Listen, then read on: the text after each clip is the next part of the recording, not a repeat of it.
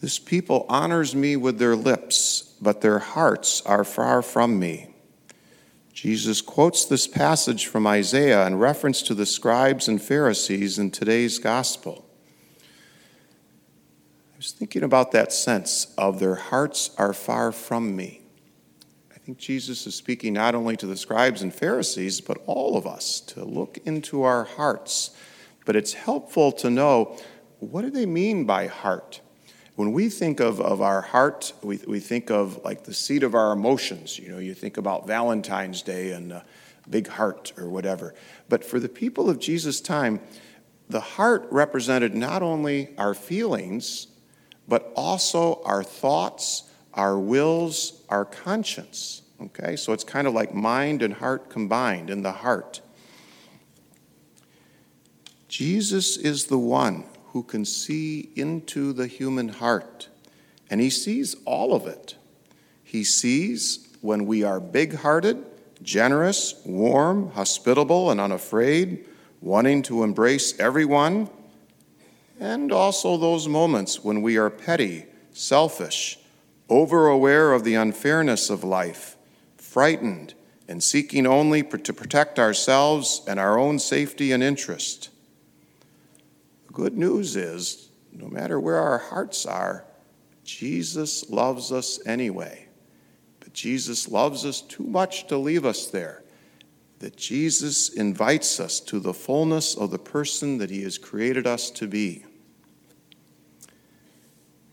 Jesus wanted that so much that God became human in Jesus. Jesus became one of us, has all the feelings and thoughts that all of us do. And he wanted to show us how to live with a big heart. And I think about that with every Mass. We have an opportunity to witness that. And one of the ways that comes through, I think, is in the Eucharistic prayer. That in the Eucharistic prayer, we remember the night before Jesus died and how he was having supper with his disciples. And the Eucharistic prayer tells us he took bread and giving thanks, broke it and gave it to his disciples. So if you can just kind of imagine that, Jesus at the Last Supper, he's aware that he's going to die on the cross. He's going to give his life for us. He was having all kinds of human emotions, I'm sure. And he takes the bread, he gives thanks, and then he breaks the bread and he gives it to all of his disciples. Father Cantalamessa is the preacher to the papal household is his title, and in his book, The Eucharist, he speaks about this. He says, Jesus broke the bread. I can sense something of the sentiments that filled the heart of Jesus at that moment, how he completely gave his will to the Father, overcoming every resistance.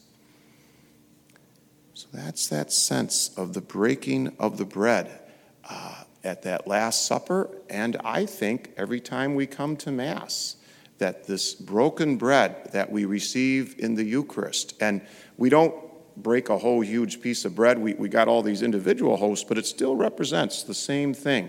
And the priest, there's always one, the host, the celebrant's host is always broken. And that's what we receive in the Eucharist, is that broken bread, the sign of Jesus' obedience, his love for God the Father, his love for us, his full heart. Now, Father Cantalamessa writes, then I understand then what Jesus says, do this in memory of me. He means to do what Jesus did that night. I must first of all break myself, that is, lay before God all hardness of heart, to repeat the words, lo, I have come to do thy will, O God. I don't know about you, but I every once in a while I can just feel some hardness in my heart where it's not too good, all right?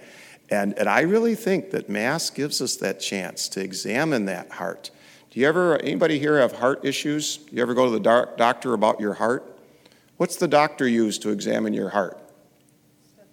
Stethoscope, right? Okay.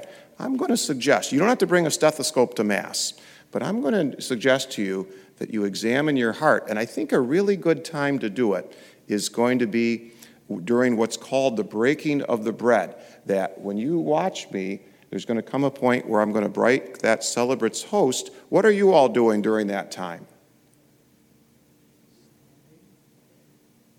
I'm giving you a real quiz here.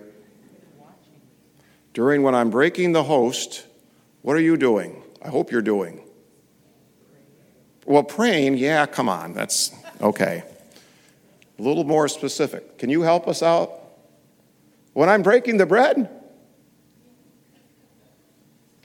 you're doing the Lamb of God. Yeah. Okay, good. You're all supposed to be singing the Lamb of God while I'm breaking the bread, okay?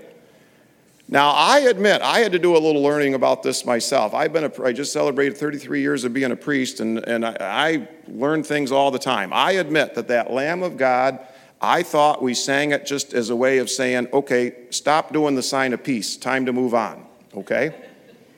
Or I thought, well, we do the Lamb of God, we sing it because that kind of covers while the deacon and me are distributing the host and getting everything ready for communion. No, it's got a really important time. Imagine that stethoscope. This is the time where we're examining our heart. This breaking of the bread, this is Jesus breaking the bread as we recall what he did for us at the Last Supper, giving himself, pouring it out his heart to be able to sacrifice on our behalf.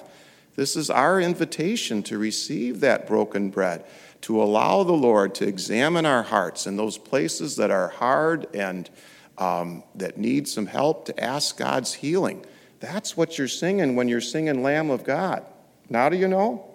Okay, well that's what, as I said, I kind of figured that out recently myself. So with the Spirit's guidance, hopefully. And so when you're singing, Lamb of God, you take away the sins of the world. It's not just the sins out in the world somewhere. Look in your own heart, okay? Lamb of God, you take away the sins of the world. Have mercy on us. That's having Jesus have mercy on us. Have mercy on me. Help my heart. Okay? So that's our prayer. While the priest is breaking the bread for you and for me, this is the time to offer our hearts to Jesus, to ask him to remove from us any hardness of heart that holds us back from loving God and loving others. Create in me a clean heart, O Lord. Jesus, Lamb of God, have mercy on us, grant us peace.